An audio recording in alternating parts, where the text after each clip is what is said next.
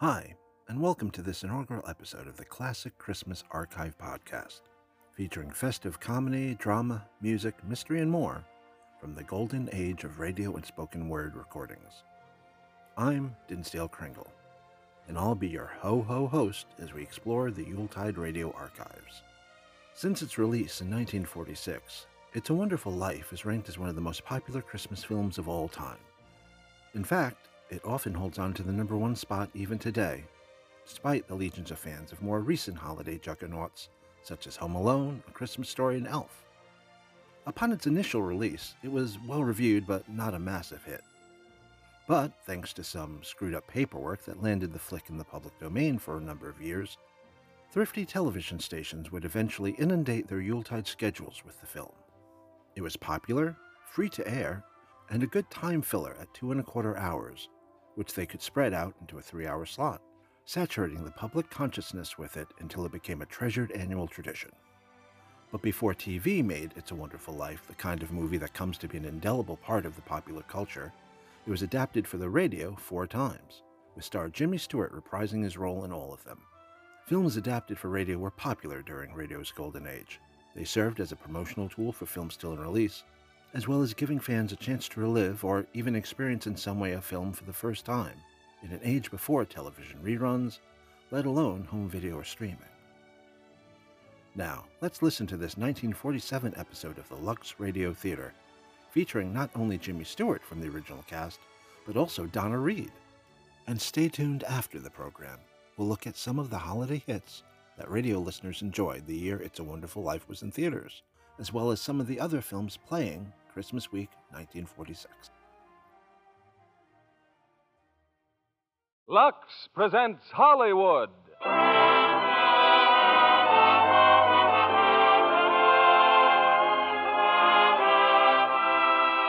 Lever Brothers Company, the makers of Lux Toilet Soap, bring you the Lux Radio Theater, starring James Stewart, Donna Reed, and Victor Moore in It's a Wonderful Life. Ladies and gentlemen, your producer, Mr. William Keighley.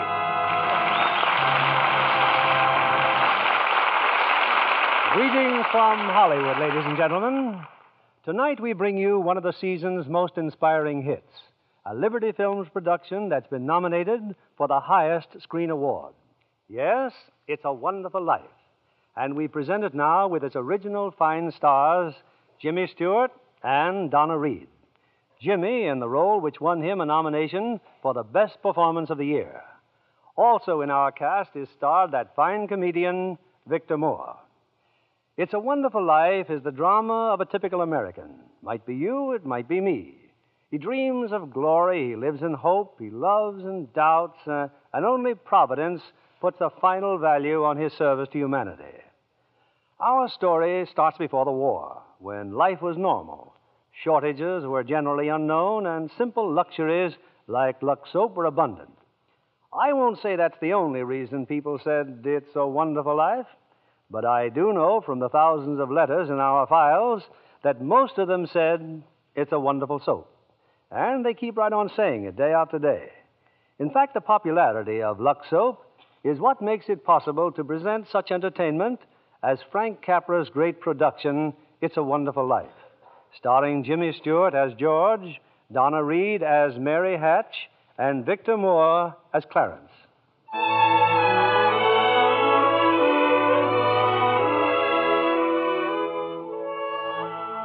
This is the story of George Bailey, citizen of Bedford Falls, New York. George Bailey, who more than anything under the sun wanted to see the world, the wonderful, exciting world that lay somewhere beyond the limits of his hometown. Oddly enough, this story does not begin in Bedford Falls. In fact, it doesn't begin anywhere in the world. It begins in heaven, where the superintendent of angels has just summoned an apprentice angel named Clarence. Oh, I'm really going down to Earth, sir? Oh, how splendid. Yes. There's a very discouraged man down there, Clarence. George Bailey. At exactly 10:45 p.m., Earth time, he'll be thinking seriously of ending his life. Oh, dear, his life. Now, I want you to stop him if you can. Now, sit down. I'll give you Bailey's case history. Sir, if I should accomplish my mission, may I perhaps get my wings?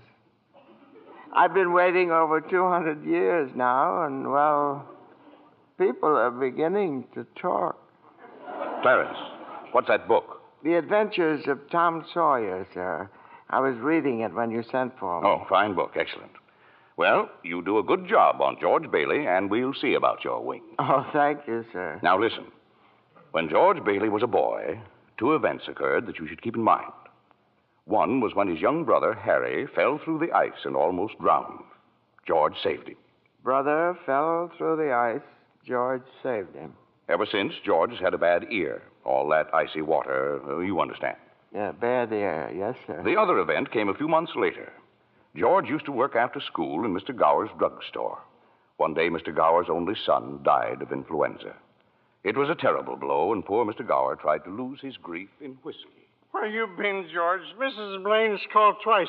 What happened to her prescription? You lost it, didn't you? No, Mr. Gower. Here it is. Well, you good for nothing. Don't you know that Blaine girl's very sick? Mr. Gower, my ear. You're hurting my sore ear. Teach you to loaf, you lazy brat. Mr. Gower, you don't know what you're doing. You put something wrong in those capsules. Shut up. Oh, I know you feel bad, but look, Mr. Gower, look. This bottle, you used this bottle to make up the capsules. It's poison. Poison? Don't hurt my sore ear again, Mr. Poison. Gower. Oh, George. That's why I didn't deliver, Mr. Gower. All I wanted was to make sure. George. Well, Clarence, that was George Bailey as a boy. When he grew up, he wanted to go to college, but there just wasn't the money. So he worked 4 years in the Building and Loan Association. Building and Loan Association? Oh, I forgot to tell you. George's father was in the building and loan business. He and George's uncle, Billy. High ideals and low bank account. Anyway, George worked for his father and saved enough to see him through the university. That summer, though, he was going to Europe. Got a job on a cattle boat. Do a little traveling before college. Boy, it's hard to realize it. My last night in the Bailey boarding house. We're sure going to miss you, George. Oh, I'm going to miss you, too, Pop. Hey, what's the matter? You look tired. Oh, I had another tussle with old Henry Potter today. Oh, I thought when you put him on the board of directors, he'd ease up. Oh, so did I. I just can't understand a man like Mr. Potter. He can't begin to spend all the money he I has. guess Potter owns about everything he wants in Bedford Falls except our building and loan. That's why he hates us. Hey, George, can I borrow your tuxedo studs? Yeah, help yourself, Harry. Well, where are they, in your suitcase? I'm not taking a tuxedo on a cattle boat, you know. Say, where'd you get that suitcase anyway? Oh, Mr. Gower, going away present. And one of these days, you're going to see that bag all covered with travel labels. Italy and Baghdad, Samarkand. Gonna have a pretty full summer, eh? I'm going to have a pretty full life. Hey, why don't you come to the dance tonight? What? I'd be bored to death. Well, you couldn't want a better death. Lots of pretty girls. Hey, I gotta hurry. I wish we could send Harry to college with you, George. No, we've got that all figured out now, Pop. He'll take over my job at the building and loan and work 4 years like I did, and then he'll go. Well, he's pretty young for that job. Well, no younger than I was. Maybe you were born older, George. Huh?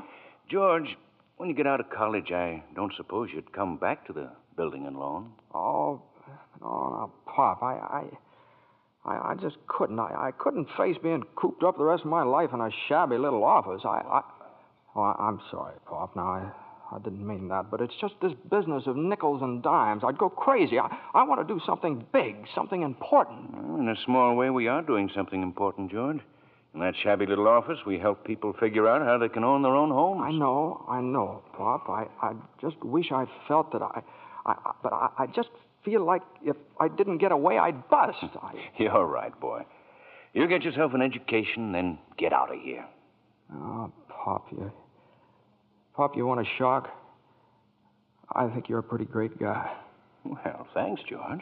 I'm glad to hear it.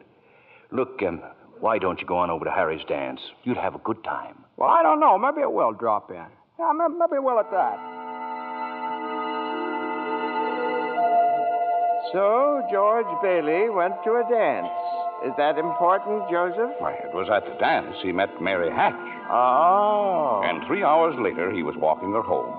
George and Mary were feeling pretty good, Clarence. As a matter of fact, wonderful. Buffalo girl, can't you come out tonight? Can't you come out tonight? Can't you come out tonight? Buffalo girl, can't you come out tonight? And dance by the light of the moon. Hot dog. Oh, boy, just like an organ. At Gee least. whiz. Hey, you know something? If it wasn't me talking, I'd say you were the prettiest girl in town. Well, why don't you say it? Well, I don't know. Maybe I will. Hey, how old are you anyway? 18. 18? Too young or too old? No. It's just right. It sort of fits you. Hey, look where we are. Oh, the old Granville house. Yeah, I got to throw a rock. Oh, no, don't. I love that old house. Well, no, don't you know about deserted houses? You make a wish and then throw a rock. George, but it was such a lovely old place. I wish I lived there. In there? I wouldn't live in it as a ghost. Now, watch. What's this? Here we go. How about it, huh? Pretty good shot, huh? Broke a window, huh? What'd you wish, George? Oh, I don't know. Not just one wish, a whole hatful. Mary, I'm shaking the dust of this crummy little town off my feet, and I'm going to see the world. Italy, Greece, the Parthenon, the Colosseum. And then I'm coming back here and go to college and see what they know. And then I'm going to build things. I'm going to build airfields and skyscrapers 100 stories high and bridges a mile long. And then I'm going to... Hey, Mary. What is it you want? What do you want, huh? You want the moon? All you got to do is just say the word now. Okay, the moon, I'll take it. Then what? Then what? Well, then you could swallow it. And it'd dissolve like an aspirin, you know. And the moonbeams would shoot out of your fingers and the ends of your hair. And you think I'm talking too much? Yes, why don't you kiss her instead of talking her to death? How's that? Youth is wasted on the wrong people. Well, hey, just a minute, mister. Hey, you come back here. I'll show you some kissing if you want it. George! Hey, Uncle Billy, look here. I'm going to kiss Mary. Watch. George, get in the car quick. Your father's had a stroke. What? George, My father's had... get in, hurry.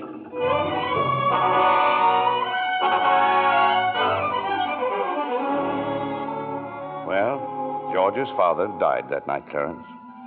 So, of course, George couldn't go to Europe. But that fall, just as he was ready to leave for college, the directors of the building and loan had a meeting. They were going to appoint a successor to Mr.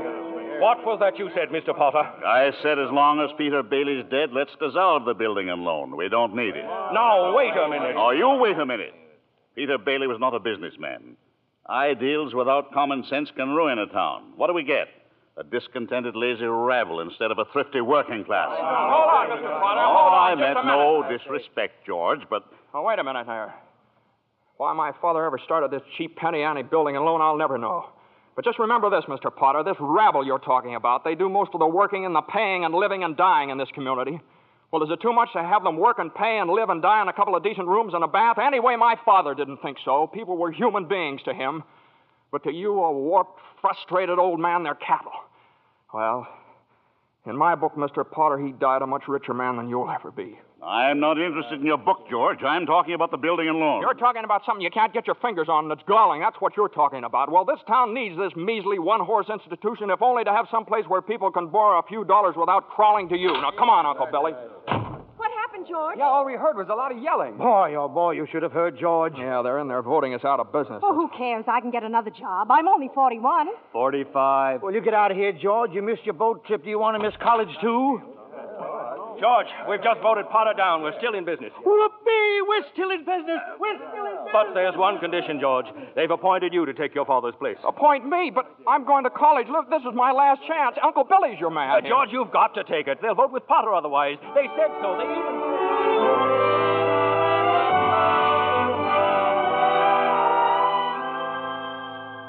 I know George Bailey didn't go to college. That's right, Clarence. He gave his college money to Harry. Harry went instead. But what happened to that good-looking girl, you know, Mary? Oh, George saw her now and then. Not very often, though, because Mary went away to school, too.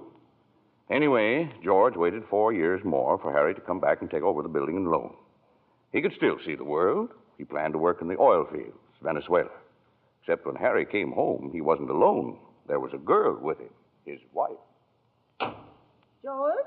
Yeah, I'm out here on the porch, Mother. I just thought I'd get some air. Well, how do you like your new sister-in-law? Oh, she's swell. Looks like she can keep Harry on his toes. Yeah, I keep him out of Bedford Falls anyway. What do you mean? Well, Ruth's father, he's got a wonderful job for Harry up in Buffalo. Buffalo? Well, that means you can't... Yeah. George, did you know Mary Hatch is back from school? Hmm? Yeah. Nice girl, Mary. Mm-hmm. Oh, stop grunting. Oh. Give me one good reason why you shouldn't call on Mary. Well, Sam Wainwright. Sam's crazy about Mary. Well, she's not crazy about him. Well, now, how do you know that? Did she discuss it with you? Besides, Sam's away in New York. Oh, and all's fair in love and war. I see. Okay, Mother, I think I'll go out and find that girl and do a little passionate necking. Oh, George. Goodbye, Miss Bailey. By the way, do you want any books at the library? Library? George! George, you go and see Mary. Do you hear?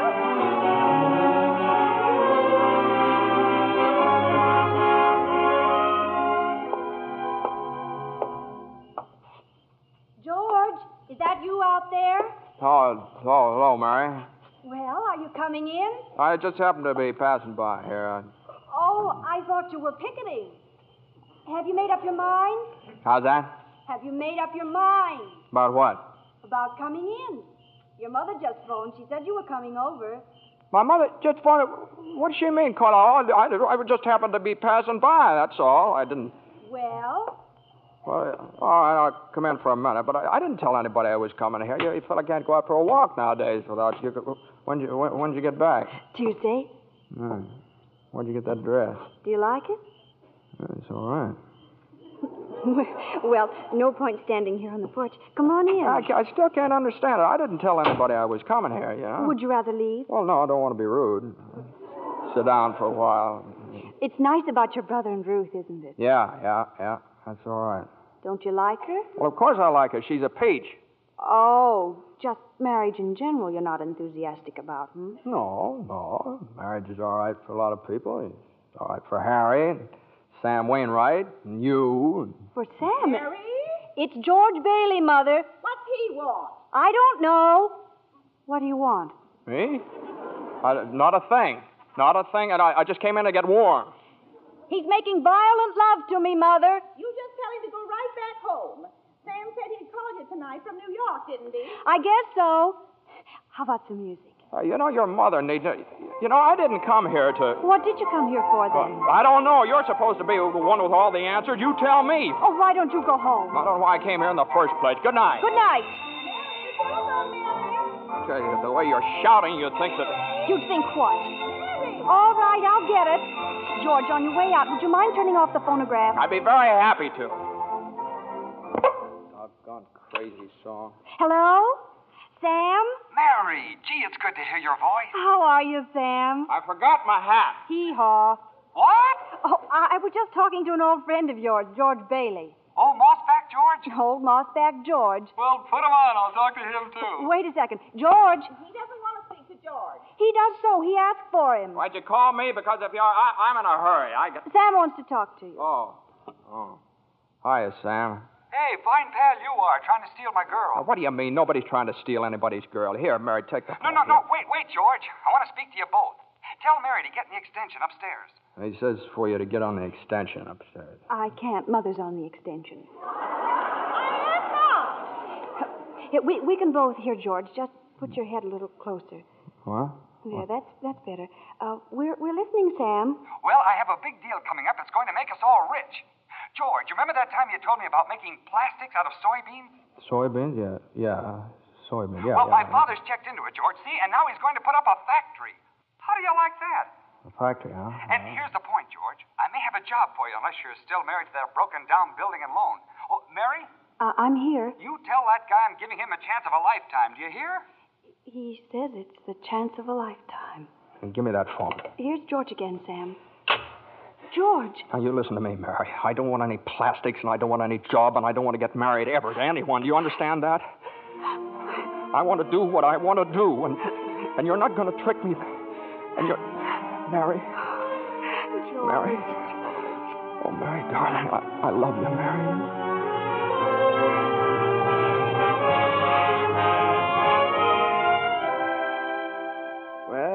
Well. So George Bailey and Mary Hatch were... Yes. George and Mary were married. And they started off on their honeymoon in Ernie Bishop's taxicab. Hey, where are you two going on this here now honeymoon? We're going to shoot the works, Ernie. A whole week in New York, a whole week in Bermuda, the highest hotel, the oldest champagne, the hottest music, and the prettiest wife. So you're finally getting out of Bedford Falls, huh? Then what? Then what, honey? After that, who cares? That does it. Hey, you know, Mrs. Bailey, I haven't kissed you. Hey, since George, there's something funny going on over there. Look over there at the bank. It looks like a run. All right. Pull over a minute, will you, Ernie? George, let's not stop. Please, let's go straight to the No, wait a station. minute. I'd better see what it is. I'll be right back. George, please. George!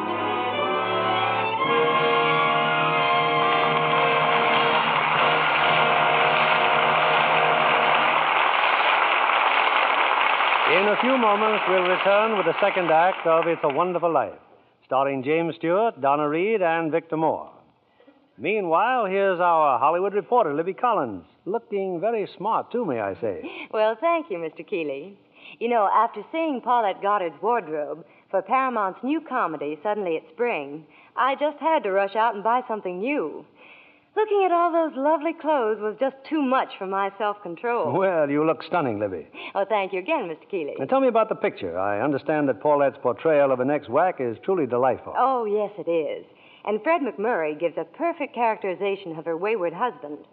Between the two of them, Suddenly It's Spring is a high-spirited comedy with emphasis on the romantic side. Well, naturally.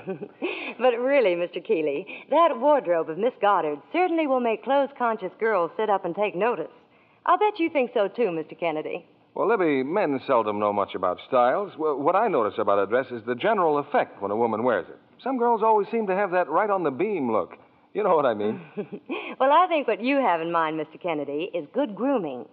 Screen stars certainly put great emphasis on it. A perfect hairdo, fresh, beautifully cared-for skin. Those are essentials. That must be the reason Lux Toilet Soap continues to be a studio standby, no matter how often other styles change. Well, that's what Miss Goddard told me. She says her beauty facials are so quick and easy and work so well. She's never without a supply of Lux Toilet Soap. I can depend on it for daily complexion care, she said. I wish you'd tell the ladies in our audience how easy these Lux Soap facials are, Libby. Well, here's what Paulette Goddard does. She says, I cover my face with the fragrant Lux Soap lather and work it well in. I rinse with warm water, then cold, and use a soft towel to pat my skin dry. Gives skin quick new beauty, she says. Daily Lux Soap facials do make skin lovelier. Recent tests by skin specialists proved it. In 3 out of 4 cases, complexions became softer and smoother in just a short time. A lovely Lux complexion makes a woman so attractive. I wish every girl who hasn't tried Lux Toilet Soap would begin using it tomorrow. That's sound advice, Libby. When 9 out of 10 screen stars recommend a beauty soap, you know it has to be good. So why not try Lux Toilet Soap, Hollywood's own complexion soap? We pause now for station identification. This is CBS, the Columbia Broadcasting System.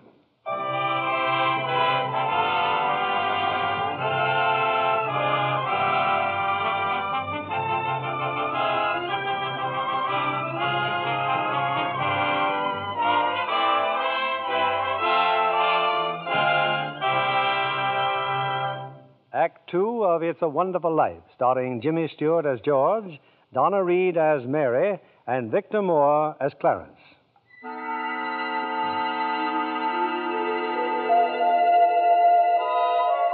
Well, we're back in heaven again, where the superintendent of angels is reviewing the case history of a mortal named George Bailey. Clarence, the apprentice angel, is very eager to depart on his mission to the earth. Poor George Bailey. Oh, he's certainly in desperate trouble, Joseph. I'll go to him at once. Now, you sit down, Clarence. Sit down. We're nowhere near the point where George Bailey's thinking of taking his life. We're not? Now, where were we? Oh, yes. George and Mary had just started out on their honeymoon when they ran smack into the financial panic of 1932. In the waiting room of the building and loan, 100 frantic people were clamoring for their safety. Hey, what's going on, Uncle Billy? What's happened to all those people out there? This is a pickle, George. All I know is the bank called our loan an hour ago. I had to hand over all our cash. Holy mackerel. Whole town's gone crazy. Bank's in the same spot we are. Our charter, too. What about our charter? Our charter says we have to stay open until 6 p.m. The state can take away our license if we don't. How can we stay open till 6 without any money? George, where are you going? Out to talk to those people. Come on. Now, please, folks. Now, just a minute. Just a minute. Now, please. How about our money, George? Where's our money? Now, come on. Now, please. Well, wait a minute. Now, listen to me. Now, you're thinking of this place all wrong. Your money's not here. Wait a minute now. Let me tell you, your money's in people's houses. In the Kennedy house, and the McLaren house, and in your house, and 100 others. Now, what are you going to do? Foreclose on them? I got $240 in shares. Now, let me have it. All right, Charlie. Now, you'll get your money in 60 days. 60 days? Well, now, look, that's what you agreed on when you bought your shares. I got my money! Yes! Old man Potter's taking over the bank. He'll pay you 50 cents on every dollar. Then let's take our shares to Potter. Half is better than nothing. Now, wait a minute, please, folks. I beg of you not to do this. If Potter gets hold of your shares, he'll be owning this building and loan. And he's got the bank, he's got the bus line, he's got the department stores, and now he's after us because he wants to keep you living in his shacks and paying the kind of rent he decides to charge. Now, we can get through this thing all right, but we've got to stick together. We've got to have faith in each other. My husband's out of work. We need money. I've got doctor bills to pay. I can't feed my kids on faith. How much do you need? We still got some money. Hey, Mary. Here it is, George. You told me to hold on to it. Would have made a nice honeymoon. Bought furniture, too. Hey, now, wait a minute, folks. Listen. I've got $2,000. All right, Charlie, how much do you need? $240. No, Charlie, now listen, just enough to tide you over. I said $240. Okay. Uncle Billy, give Charlie $240. All right, Ed. Now, how much just to get by on? $20, I suppose. Now you're talking. Now, Mrs. Thompson, how about you? $20 will do me. Good. $20. Uncle Billy, pay it back when you can now. Pay it back when you can. All right. Who's next?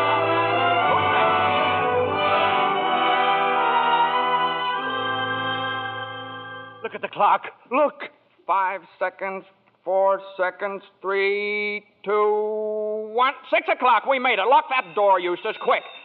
Boy, we're still in business, Uncle Billy. We've even got $2 left. George, there's a call for you. Okay, and then call my wife, will you? She's probably over at Mother's. Mrs. Bailey's on the line. No, I don't want Miss Bailey. I want my wife, Mrs. Bailey.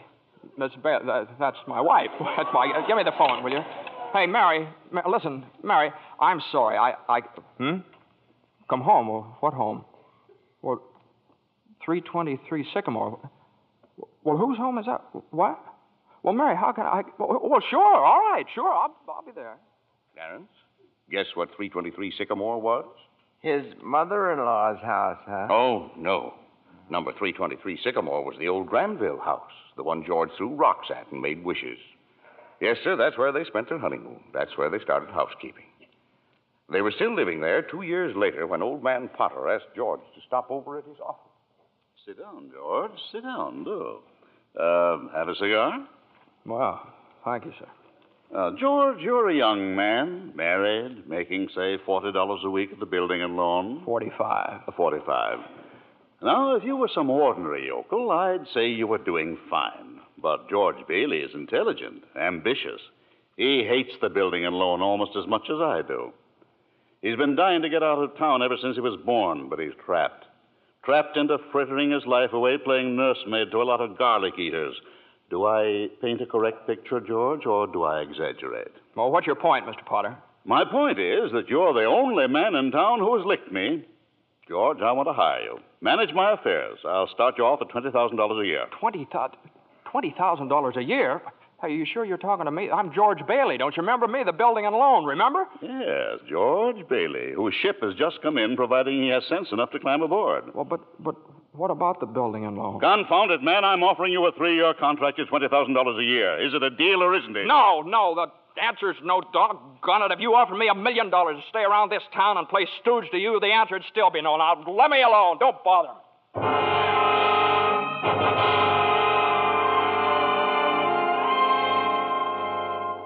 George, what did Mr. Potter want? Oh, it's nothing. He just talk. It's nothing. Oh, gee. Mary Hatch. Mary, why in the world did you ever marry a guy like me anyway? To keep from being an old maid.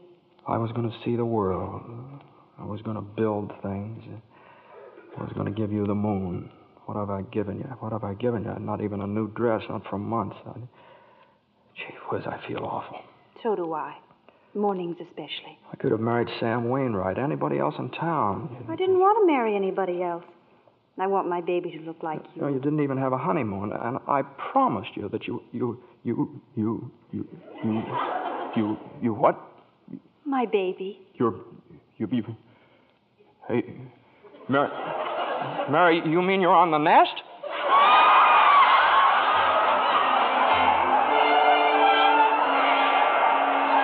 Well, Mary had her baby, Clarence, a boy. You don't say. Then she had another one, a girl. Well, what do you know? Night after night, George had come home late from the office. Things weren't good with the building and loan. Potter was really bearing down on him. Then came the war. Mary had another baby by then. Oh. But she still had time to help out in USO. Uncle Billy sold war bonds. And George's brother Harry became a real hero. Shot down 15 planes.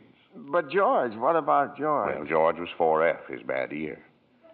He was an air raid warden. On VE Day, he wept and prayed. On VJ Day, he wept and prayed again. We're getting pretty close to today, aren't we, sir? Yes, Clarence. You now know almost everything you have to know about George Bailey, except what happened that finds him down there at this moment, wanting to die.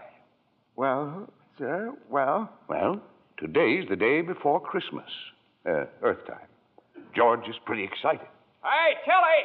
Eustace! Hey, look at the newspaper. Commander Harry Bailey, decorated by the president. That's my kid brother. The Congressional Medal of Honor. Gosh, George, gosh. What do you think about the 15 Jap planes? And the last one he got was just about to dive into a transport loaded with soldiers. You know what that means? He saved lives, hundreds of lives. Hey, gee, where's Uncle Billy, huh? We're going to the bank, George. He's Oh. depositing that $8,000. Good. Go. Who's that in his office there? It's that man again, the bank examiner. Uh-oh. Oh, yeah. Well, good afternoon, Mr. Carter. Hey, Tilly, get the books from Mr. Carter, will you? You know, that's my brother's picture there, Mr. Carter. He shot down 15 planes, and one of them was just about...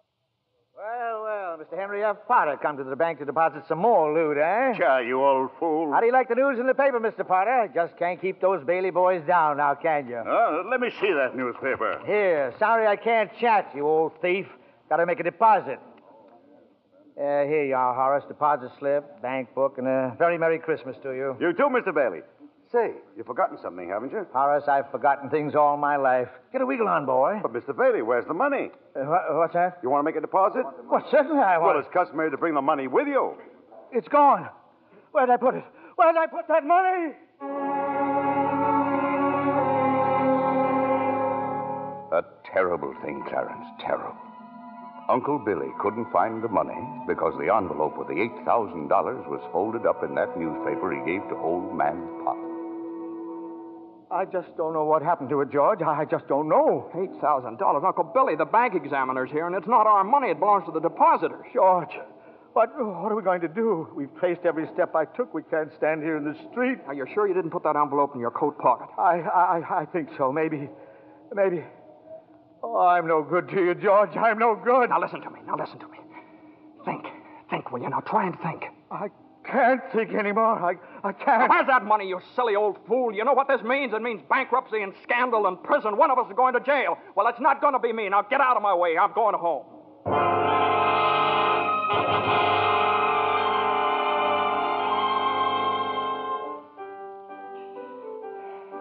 George, dear, what's wrong? You haven't said a word since you came home. Oh, well, that banging on that piano, does she have to just keep playing that same piece over and over and over and over again? I have to practice for the Christmas party, Daddy. What is it, dear? Another hectic day. Yeah, another red letter day for the baby. Dad, Murphy's got a brand new car. You should see it. What's the matter with our car? Isn't it good enough for you? I'm sorry, Dad. I only... Run upstairs, Petey. See if Zuzu's all right. Okay, Mom. Now, what do you mean? See if Zuzu's all right. What do you mean? Oh, she caught a little cold coming home from school. She didn't button up her coat. Well, what is it? What do you mean, just a cold? George, the doctor said it was nothing serious. Was the doctor here? Well, I thought he'd better look at her. It's this old drafty house. No wonder we don't all have pneumonia. Might as well be living in a refrigerator. Why'd we have to live here in the first place and stay around this measly, crummy old town? George, what's happened? Everything's happened. You call this a happy family? Why do we have to have all these kids? Daddy, how do you spell frankincense? I don't know how you spell. You ask your mother. Where are you going? Upstairs to see Zuzu. Hello? Oh, thank you, Mrs. Welch. I'm sure she'll be all right. Who's that? Zuzu's school teacher. What? Oh, yes, the doctor says she'll be fine tomorrow. Here, give me that phone. George, please. Mrs. Welsh? Well, this is Mr. Bailey. Say, what kind of a teacher are you anyway? What do you mean sending Zuzu home like that half naked? Do you realize you probably end up with pneumonia just because of your stupidity? You know, maybe my kids aren't the best dressed kids in town, but at least... Hello. Hello. Janie, will you stop playing that lousy piano? Cut it out. Stop it. George, for heaven's sake, what's wrong with you? I'm sorry. Janie, I'm sorry. Mary, I've just got to get out of here.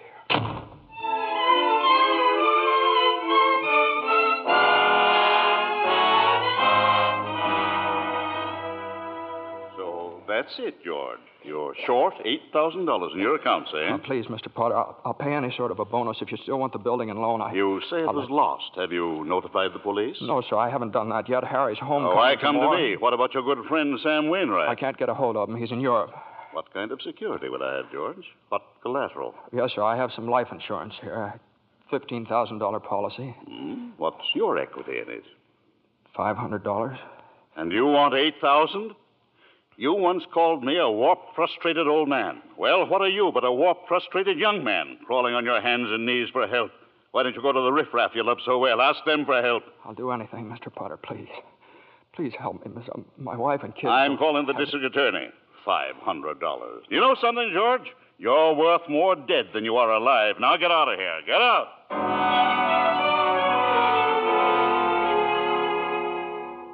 And all the time, Potter had the $8,000 in his desk drawer. It's still there, Clarence. But where's George, sir? Where? Well, he went over to Martini's Cafe. He's had a couple of drinks, Clarence. He's just standing there, sort of in a daze. Oh, God. God, dear Father in heaven, I'm not a praying man, but if you're up there and you can hear me, please show me the way. I'm at the end of my rope. Show me the way, God. Mr. Bailey, you all right? Don't drink anymore, Mr. Bailey. Please, you don't feel good. Bailey? Did you say Bailey? Which Bailey? This gentleman is Mr. Bailey, George Bailey. George Bailey, huh? And the next time you talk to my wife like that, she'll get worse. It isn't enough she slaves teaching your stupid kids how to read and write. You got to ball You get out of here, Mr. Welch. You hit my best friend. Get out. All right. Mr. Bailey, you okay? Who's that? Mr. Welch, but don't worry. He don't come in this place no more. I'll get something for your face. It's bleeding. I'm all right. Please don't go away, Let me Mr. alone. Bailey. Please don't go away.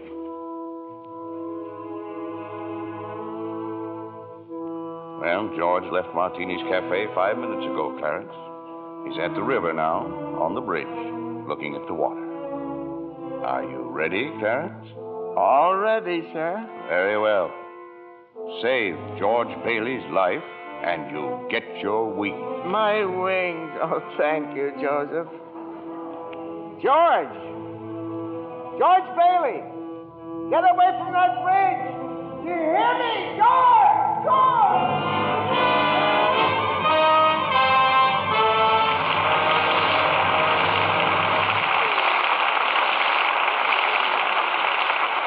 In just a moment, we'll bring you Act 3 of It's a Wonderful Life, starring Jimmy Stewart, Donna Reed, and Victor Moore. The popular theory about beautiful blondes is that they're content to be merely decorative. Our lovely guest tonight, Miss Susan Blanchard, completely disproves that idea. Besides being a hard-working Fox starlet, Susan, I understand you're a wonderful cook. I really love housekeeping, Mr. Keeley. But most of all, I enjoy the training I get at the studio. It's work, but it's fun, too. You're an Easterner, aren't you, Susan? Yes, a native New Yorker. I thought so. It was the Broadway theater that inspired me to think of show business as a career. Well, that's interesting. I used to save my allowance and go to every play I could. One of my favorite actresses was Jane Wyatt. Uh-huh. Imagine, Mr. Keeley, what a thrill it was for me to meet her right here in Hollywood. Jane Wyatt's latest picture, Boomerang, was made in the East, I understand. Yes. But she and Dana Andrews, who stars in Boomerang with her, were in Hollywood to see a studio showing of the picture. Oh, I see. Jane Wyatt is my ideal of a stage and screen star. So talented and so lovely to look at. Just as lovely in real life, too. She is indeed. It wasn't long before I discovered that she's as keen about Lux toilet soap for beauty care as I am. You know, I'm a Lux girl, too. We're glad to hear you say that, Miss Blanchard, because that's a very beautiful Lux complexion I see before me. Just right for blue eyes and ash blonde hair. Thank you, Mr. Kennedy. Any girl in pictures is delighted to find out about Lux Toilet Soap as a beauty care. Active lather facials are so quick and easy, and they really make a difference in your skin. Thousands of busy, attractive women have discovered that, Miss Blanchard. Daily Lux Soap Complexion Care does make skin lovelier. Otherwise, it wouldn't be the choice of 9 out of 10 screen stars. Lux Toilet Soap is all around beauty care for me. I use it as a bath soap, too. It has such delightful perfume, leaves a lovely fragrance on the skin. Thank you, Miss Susan Blanchard. I hope our audience will be seeing that lovely Lux complexion of yours in a screen close-up one of these days. Now, back to our producer, William Keeley. Act 3 of It's a Wonderful Life, starring Jimmy Stewart, Donna Reed, and Victor Moore.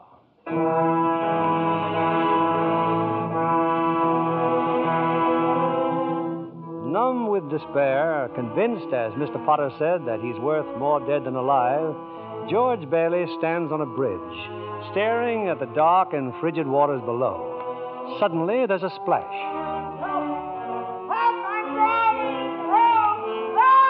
No, that's not George. It's Clarence, the apprentice angel. And there goes George in after him. It's a few minutes later now, and in the bridgekeeper's shack, George and Clarence are drying off. You both sure you're all right? You want a doctor? No, I'm all right. Oh, I'm fine. This underwear, I didn't have time to get anything more stylish. My wife gave me this on my last birthday. I passed away in it. You what, mister? I see Tom Sawyer is drying out, too. Who? My book. I left in such a hurry, I brought Tom Sawyer with me. Hey, how'd you happen to fall in? Oh, I jumped in. I jumped in to save you. Jumped in to save me?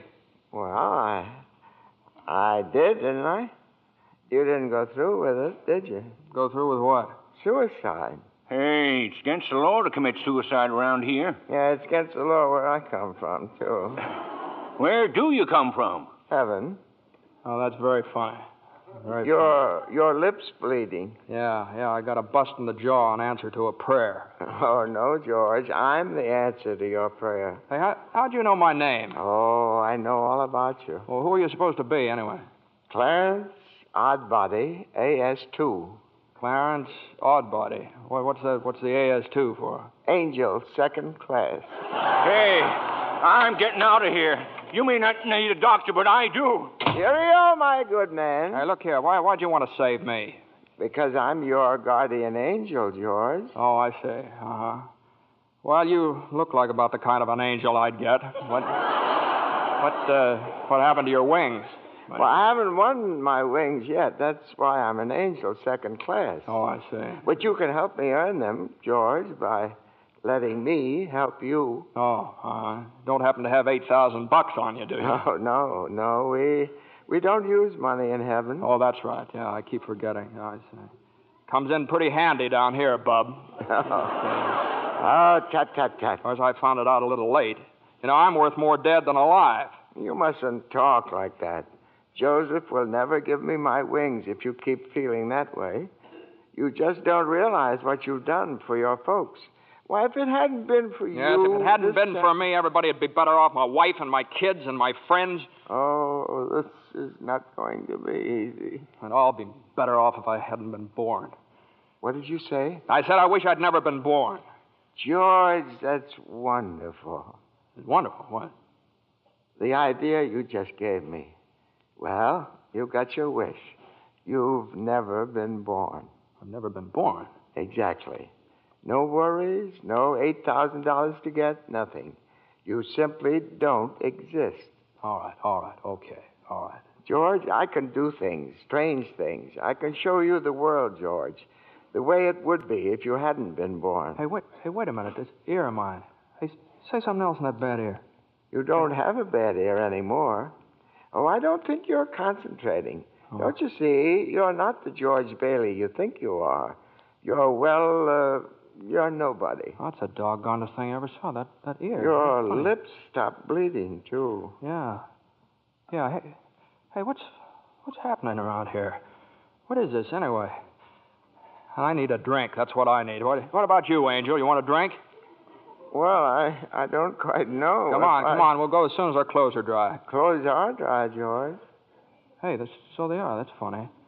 Well, look, let's get dressed and we'll stroll over to Martini's and then... excuse me. I'll stroll. You fly. Yeah. Oh, no, I don't have my You don't wings. have your wings yet. No. That's right. I forgot that again. A couple of drinks and we'll both fly, huh?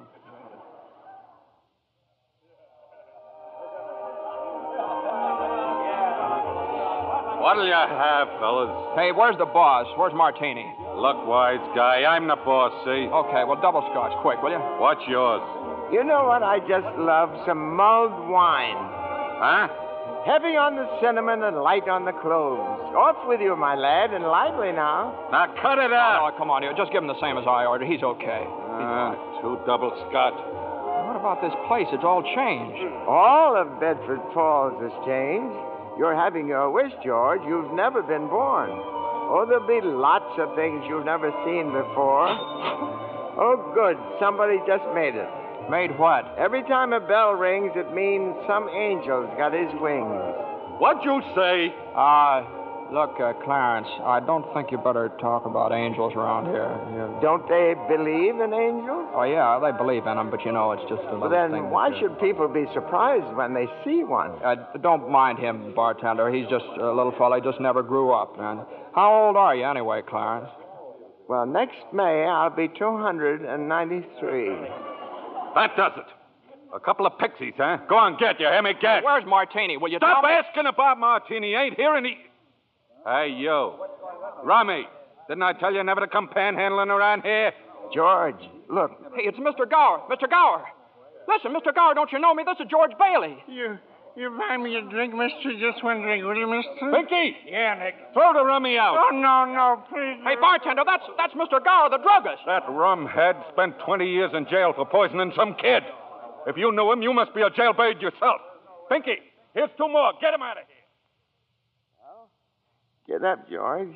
Good thing he threw us in a snowbank, huh? Where's Mr. Gower? Mr. Gower doesn't know you, George. You see, you weren't there to stop him from putting poison into that prescription. What do you mean I wasn't there? Look, tell me, what are you? Are you a hypnotist? George. Look, why am I seeing all these strange things here? Don't you understand? It's because you were not born. Well, if I wasn't born, then who am I? Nobody. You have no identity. What do you mean I have no identity? No papers, no driver's license, no 4F card, no insurance policy. Zuzu's bell. What? Zuzu's bell. I bought my little girl a bell to hang on the Christmas tree, and I forgot to give it to her. I've got it in my... It's gone. It's gone, too. Everything's gone. But you've been given a great gift, George. A chance to see what the world would be like if you'd never been born. You're crazy. You're crazy as a bedbug, and you're driving me crazy, too. Now, look, I'm going home to my wife and family. Do you understand that? And I'm going home alone. Better not leave him alone, Clarence. Keep following him. Joseph, I'll stay near him, sir. Poor George. He's seeing Main Street now the way it'd be if he hadn't lived. The thing that's really shocked him, sir, is the building and loan office. Know what's there now? Pawn shop. What's he doing? Can you see? He's talking to Ernie Bishop, the taxi driver. He wants to go home. You better tag along, Clarence. Oh, I will, sir. I will.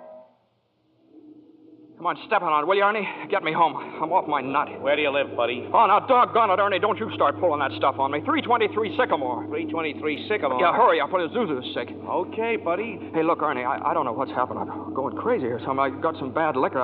Now, look, tell me this now. You're Ernie Bishop, right? And you live with your wife and kid down... You seen my wife?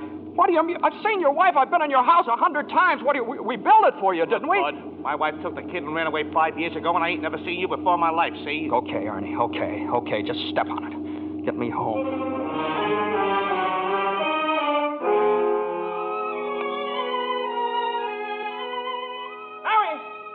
Mary, where are you? Janie, Petey, Zuzu. Zuzu, where are you? This is just an old abandoned house, George. You have no wife, No children. Where are they? What have you done with them? Hey, I'll bait that thing. See, I told you. All right, up with your hands. Oh, Bert the cop. Thank heaven you're here. Now, look, why don't you be a good fella and I'll take you to a doctor? Bert, listen to me. What's the matter with you guys? Now, listen, it's that fellow there. He says he's an angel. He tried to hypnotize me. I hate to use my nightstick, but I guess Ow! Run, George, run. He can't hit you while I'm biting him. George, run. My teeth aren't what they used to be. Joseph, help! Joseph! Where'd they go, Ernie? Where'd they go? I don't know. They just disappeared.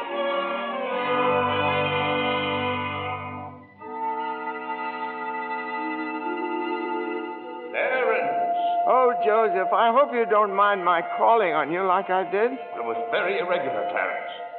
You're by yourself again. Where's George? He's at his mother's house, sir. Well, if George hasn't been born, he has no mother. Oh, he's being very stubborn, sir. He'll just have to find these things out for himself. But his mother, that's a terribly bitter blow to a man, his own mother not knowing him. You mean I shouldn't have let him? I mean you better find him right away. Oh, and stop fighting policemen, Clarence. I'm here again, George. My own mother didn't know me. If only Harry were here. If my brother were only back from Washington. Your brother fell through the ice and was drowned at the age of 9. Well, that's a lie. He got the Congressional Medal of Honor. He saved the lives of every man on that transport. Every man on that transport died. Strange, isn't it? Each man's life touches so many other lives. Harry wasn't there to save them because you weren't there to save Harry. Don't you see, George? You really had a wonderful life. Don't you see what a mistake it would be to throw it away? Clarence. Yes? Where's Mary? Please, where's my wife? I'm not supposed to tell. Tell me where she is. You're not going to like it, George. Where is she? I'll choke it out of you if I have to. Where's my wife? The library. She works there. She's just about to lock up for the night. So George, come back. Oh, there must be some easier way for me to get my wings. Mary. I'm sorry, the library's closed. Mary, it's George. Don't you know me? No, I don't know you. Let me go. Mary, please, don't do this to me. Mary, please, help me. Help me. Where are our kids? Mary, I need you, Mary. Get please. away from me. Help! Help me, Mary. I'm George. Mary.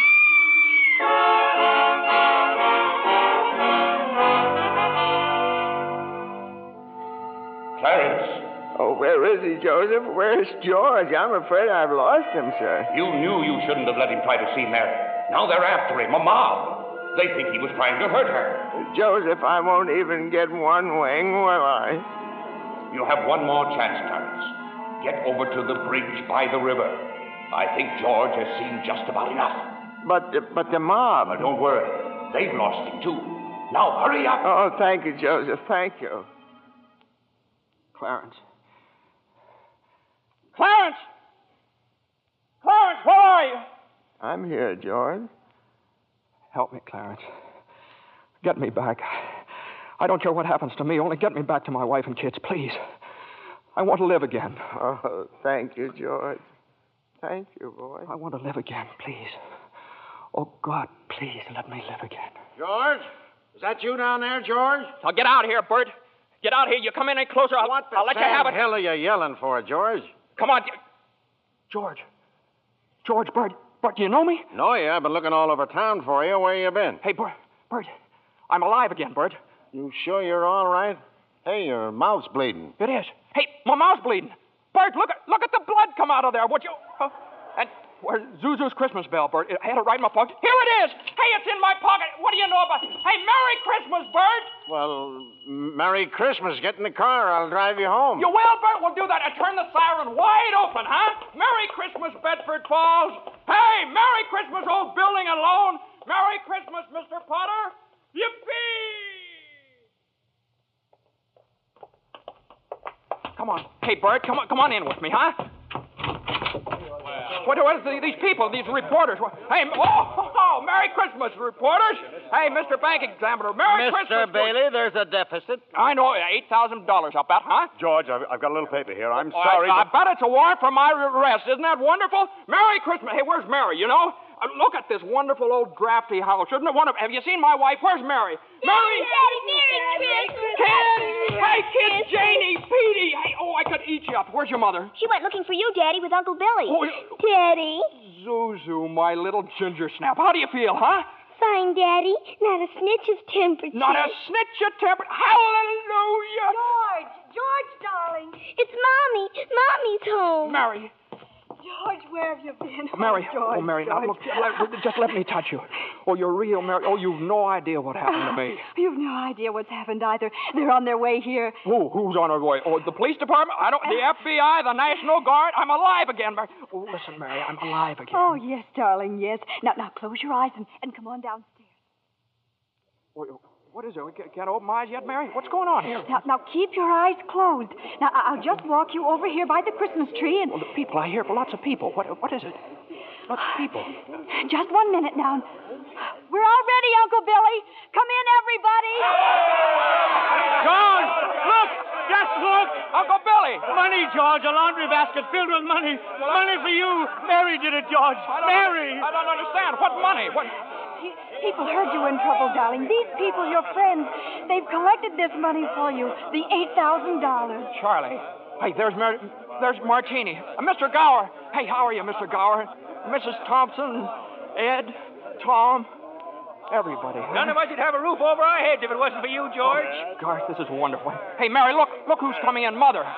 Hi, Mother. Hey, and Harry. Got Mary's telegram, George.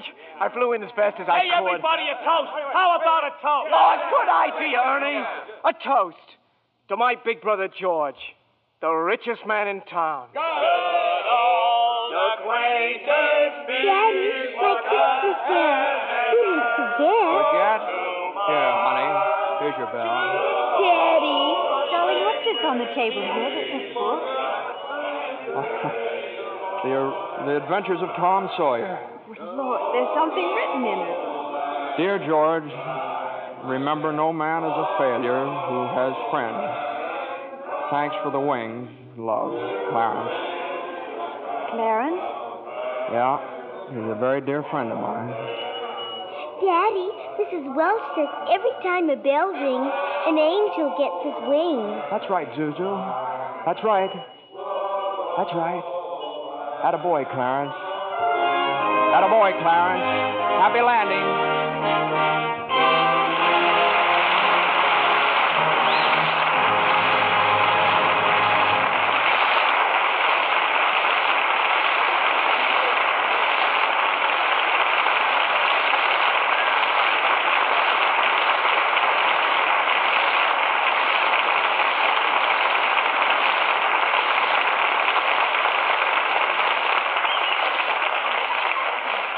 It's a wonderful life so long as we can have such fine performances as we enjoyed tonight from Jimmy Stewart, Donna Reed, and Victor Moore. Jimmy, I'd like to thank whatever guardian angel whisked you back from Texas for our show this evening. Well, that guardian angel was an airline's wing, Bill. You were in Texas for the premiere of this picture, weren't you, Jimmy? Yeah, Frank Capra and I went down for 5 openings as many nights. Pretty good All down of there them in Texas. yeah. Jimmy? Yeah, every one of them. There were 5 premieres over Texas. You know, it's a pretty big state. Takes that many to do it. Jimmy, I'm sure your fans were proud to read that you received an honorary degree from Princeton just the other week. Yes, how about that, Jimmy? Do we call you professor now? No. It's just an M.A. Oh, Master of Arts? Well, it might have been. I don't know. It might be for murdering architecture. That's what I studied at Princeton. Well, you know, Donna has an honorary degree to her credit, too. LLC. What's that, Bill? LLC? Well, you can see for yourself. A lovely Lux complexion. Well, thank you, Bill. Or rather, thank Lux Toilet Soap. It's a wonderful complexion care. I use it faithfully. With wonderful results, I see. What's happening next Monday night on Lux, Bill? Next week, we have another of the season's most successful films. It's 20th Century Fox's thrilling screen hit, Leave Her to Heaven, with lovely Gene Tierney, and a star who appears in answer to literally hundreds of requests, Cornell Wilde. Based on the best-selling novel of the same name, Leave Her to Heaven is the strange, dramatic story of a woman whose twisted mind and fiendish jealousy drive her to any lengths to hold the man she loves. Now, that ought to make great listening, Bill. I wouldn't miss it for anything. Good night. Good night, and thanks a million.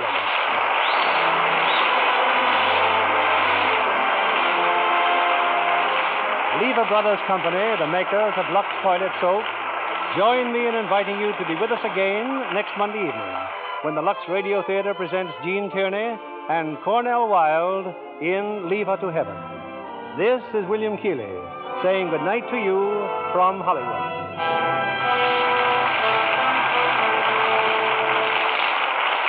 Here's a sure way to save on your meat and grocery bills. Turn in used kitchen fats to your butcher and receive a generous price for every pound. The worldwide supply of fats is still desperately short, and every drop you save helps in the making of soap, refrigerators, and other needed items. So save and turn in your used kitchen fats. Donna Reed appeared through the courtesy of Metro-Goldwyn-Mayer, producers of The Beginning or the End, starring Brian Donlevy and Robert Walker. James Stewart will soon be seen in the Robert Riskin production for RKO, Magic Town. Victor Moore will soon be seen in Roy Del Ruth's production, It Happened on Fifth Avenue. Our music was directed by Louis Silvers. This program is broadcast to our men and women overseas through cooperation with the Armed Forces Radio Service. And this is your announcer, John Milton Kennedy, reminding you to tune in again next Monday night to hear Leave Her to Heaven with Gene Tierney and Cornell Wilde. Spry. When you bake and fry. For your cake and pie. Spry. It's your shortening by. Rely on Spry. Want fried foods crisp, golden, better tasting? Try Spry, the pure vegetable shortening that gives you delicious, better tasting fried foods. So digestible, too, the Spry way. Rely on Spry. S-P-R-Y. Rely on Spry. S-P-R-Y. Be sure to listen in again next Monday night to hear the Lux Radio Theater presentation of Leave Her to Heaven. This is CBS, the Columbia Broadcasting System.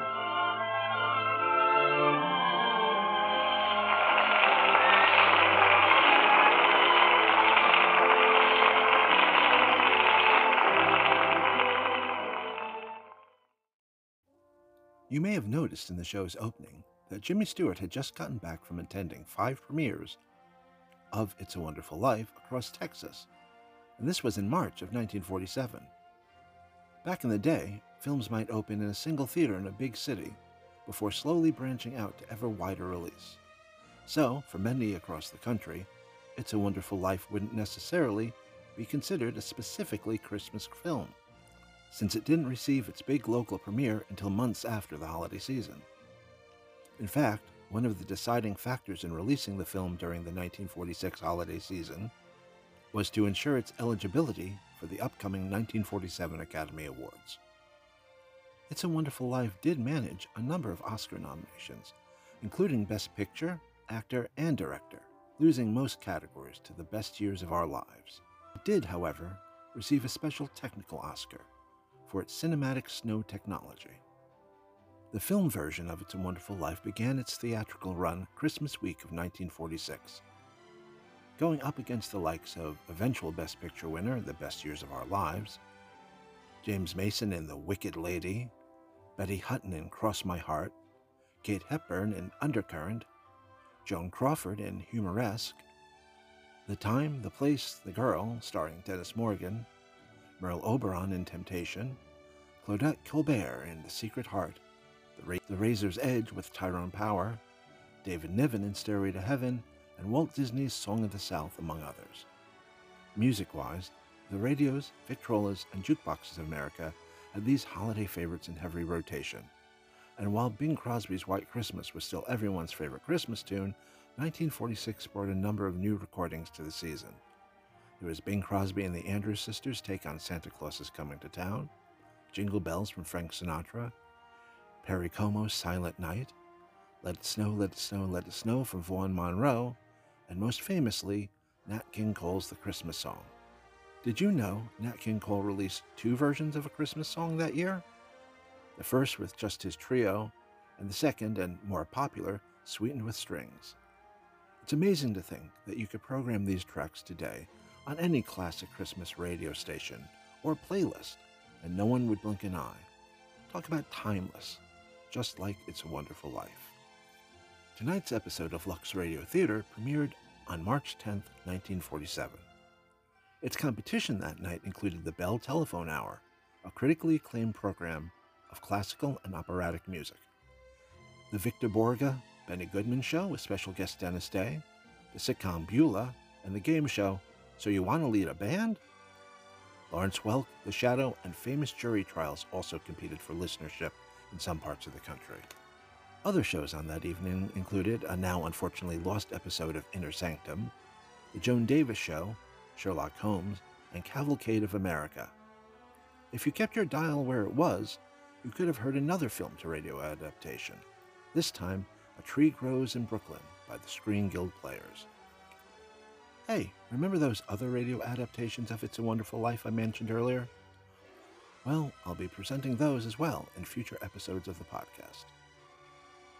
Check out the show notes for links to our website containing YouTube and Spotify playlists featuring the Christmas hits of 1946, plus vintage ads, articles, and even comic strips from Christmas 1946. So, thanks for spending the last hour or so with me as we tuned our Christmas time machine back to 1947. If you enjoyed this episode, then you'll want to watch out for our next show, which will feature holiday hijinks from Fibber McGee and Molly, plus more great vintage Christmas surprises.